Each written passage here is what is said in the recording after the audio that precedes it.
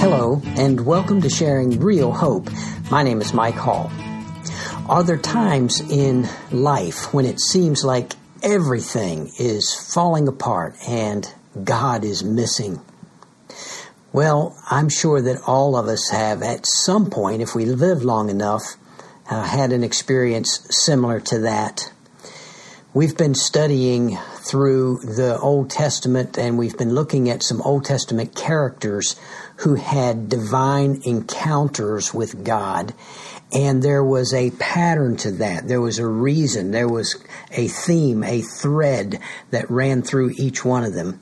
It all started with Adam and Eve when God created them and gave them a choice, and they chose to disobey. Sin entered. The consequences of sin came, and they experienced separation from God. But even in the midst of giving them the consequences and laying on the curse on each of them and on creation, God gave good news, that proto-evangelium, that first mention of Christ when he talked about the seed of the woman crushing the head of the serpent. And that, of course, is the virgin birth of Christ and Jesus dying on the cross and crushing the head of Satan. And Adam and Eve walked face to face with God. They met face to face with God.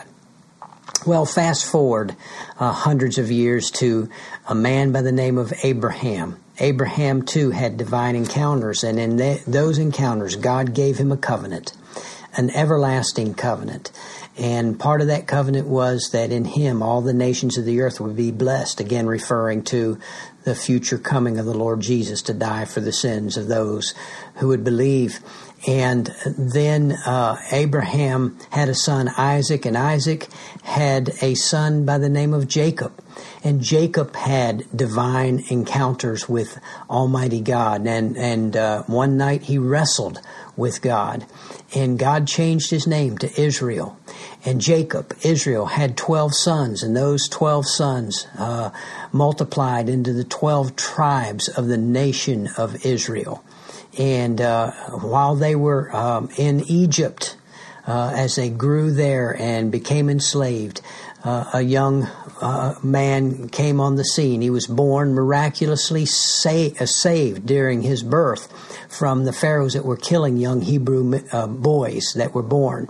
His name was Moses. Moses lived 40 years in Pharaoh's house, and then because he killed one of the Egyptians who was beating and mistreating his fellow Hebrews, he had to flee, and he fled to the desert of Midian, and there he met Jethro, his future father-in-law, and married Zipporah. And for 40 years he was a shepherd, and God called him, and he had a divine encounter in the burning bush with God, again called to go back and lead the children of Israel out of Egyptian slavery. And when he led them out, he met with God face to face on Mount Sinai, and God gave him the law and the 10 Commandments. And that, again, was moving in the direction, because the law, the 10 Commandments, the pattern for the tabernacle, all of it still pointed forward to the Lord Jesus Christ. And then Moses died, and Joshua came on the scene. And God gave Joshua the job of the task of leading the children of Israel out of the wilderness across the Jordan into the Canaan land, to take over the Canaan land that God had given them. And Joshua had a face-to-face encounter with the captain of the Lord's host, who was none other than the Lord Jesus Christ. And so each of these people, divine encounters, but it all is tying together to this Abrahamic covenant that Jesus would be coming through this line. And so now we've come to a period in Israel's history where it seemed like everything was falling apart. The best way to describe that is in Judges chapter 21, verse 25, the very last verse in Judges. It says, "In those days there was no king in Israel, and everyone did what was right in his own eyes." That sounds like anarchy to me, doesn't it, you? Things were just not good. It seemed like things were falling apart. People had forgotten about God. When you look at Judges chapter 2, verses 1 through 5, you see that there was incomplete obedience. incomplete obedience. You know what that is? That's disobedience. Listen to what the scripture says. Now the angel of the Lord, that would have been Jesus himself, came up from Gilgal to Bochum, and he said, I brought you up out of Egypt and led you into the land which I have sworn to your fathers, and I said, I will never break my covenant with you. You heard that, didn't you? It's an everlasting covenant. I will never break my covenant with you, and as for you, you shall make no covenant with the inhabitants of this land.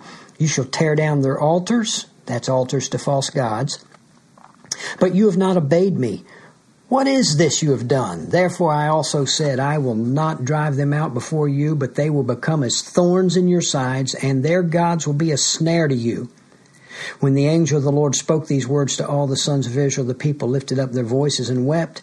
So they named that place Bochum, and there they sacrificed to the Lord. The word Bochum, by the way, means weepers. Weeping, weepers.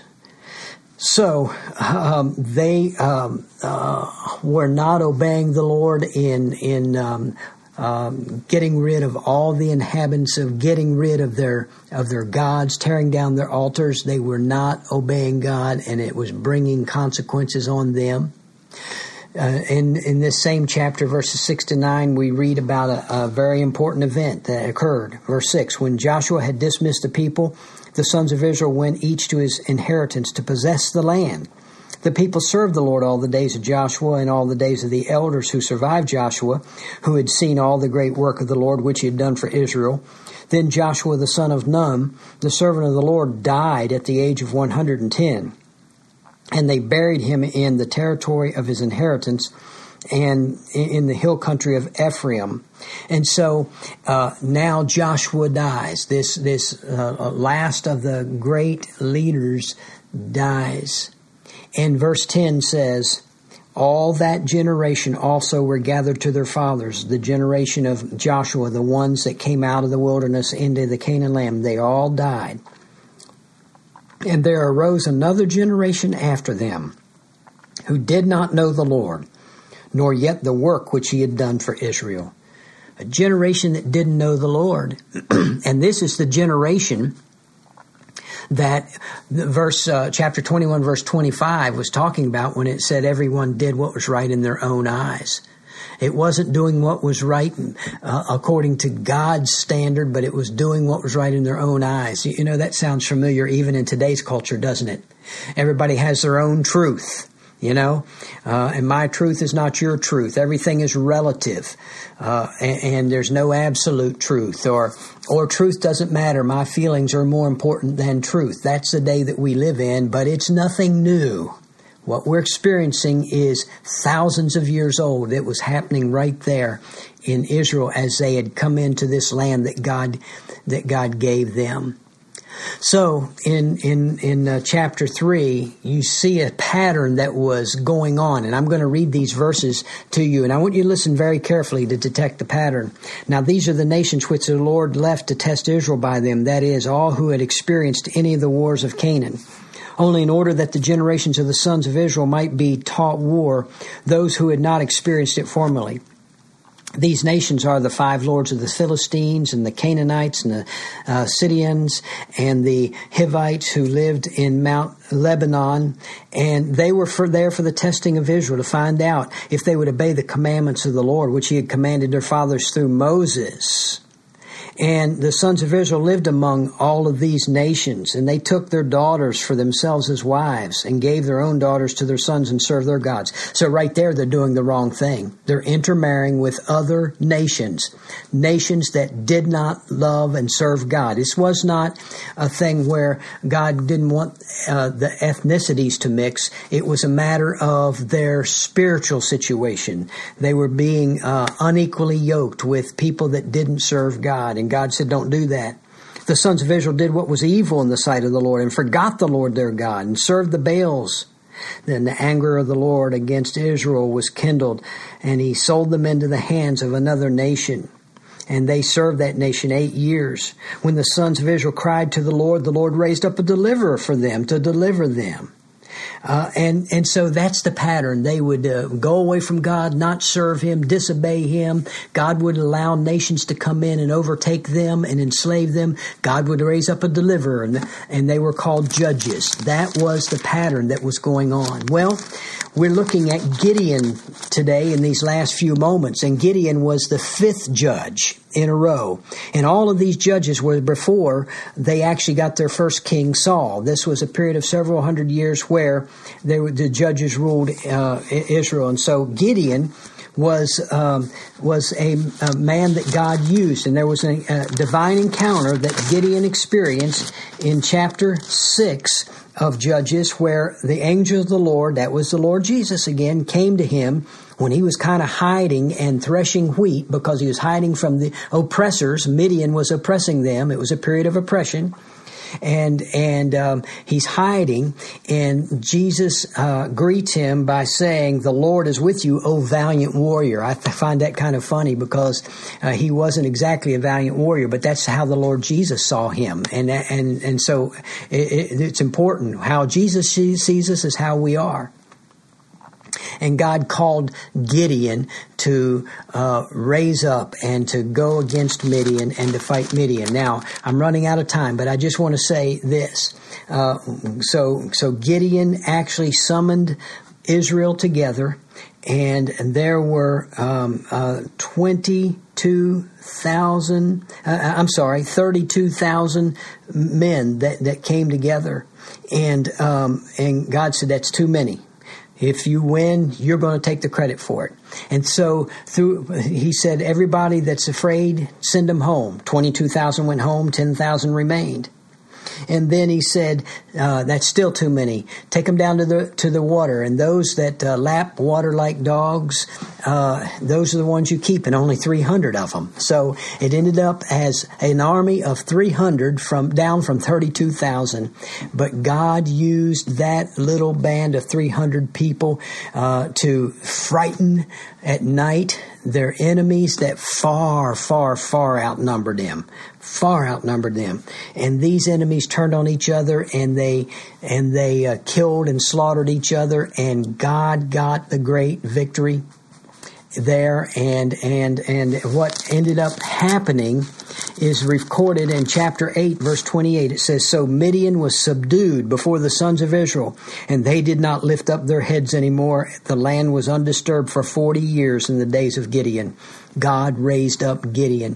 And so you see, here in the middle of confusion, and it seemed like everything was falling apart and God's covenant was not going to happen, God raised up judges like Gideon to carry it on, and eventually they got a king, and eventually it was David, and from the line of David came Mary, who was the earthly mother of Jesus when he came from heaven, was born as a man, and we know the rest of the story. The covenant continued to be fulfilled as God promised, even in the most difficult times when it at times seemed like God wasn't there. He was there all the time. And I want you to take heart in your life. If you're going through a period where it seems like God is not there, God is faithful. And we learn that from these stories. God is faithful. You can count on Him. Well, until next time, God bless. Thank you for listening to this edition of Sharing Real Hope. We hope that you were encouraged in your walk with Christ by what you heard. Please take a moment to email us with your questions, prayer requests, and comments. Our email address is sharingrealhope@gmail.com. Again, that's sharingrealhope@gmail.com. Or you can visit our website at sharingrealhope.org. Until next time, keep living in and sharing real hope.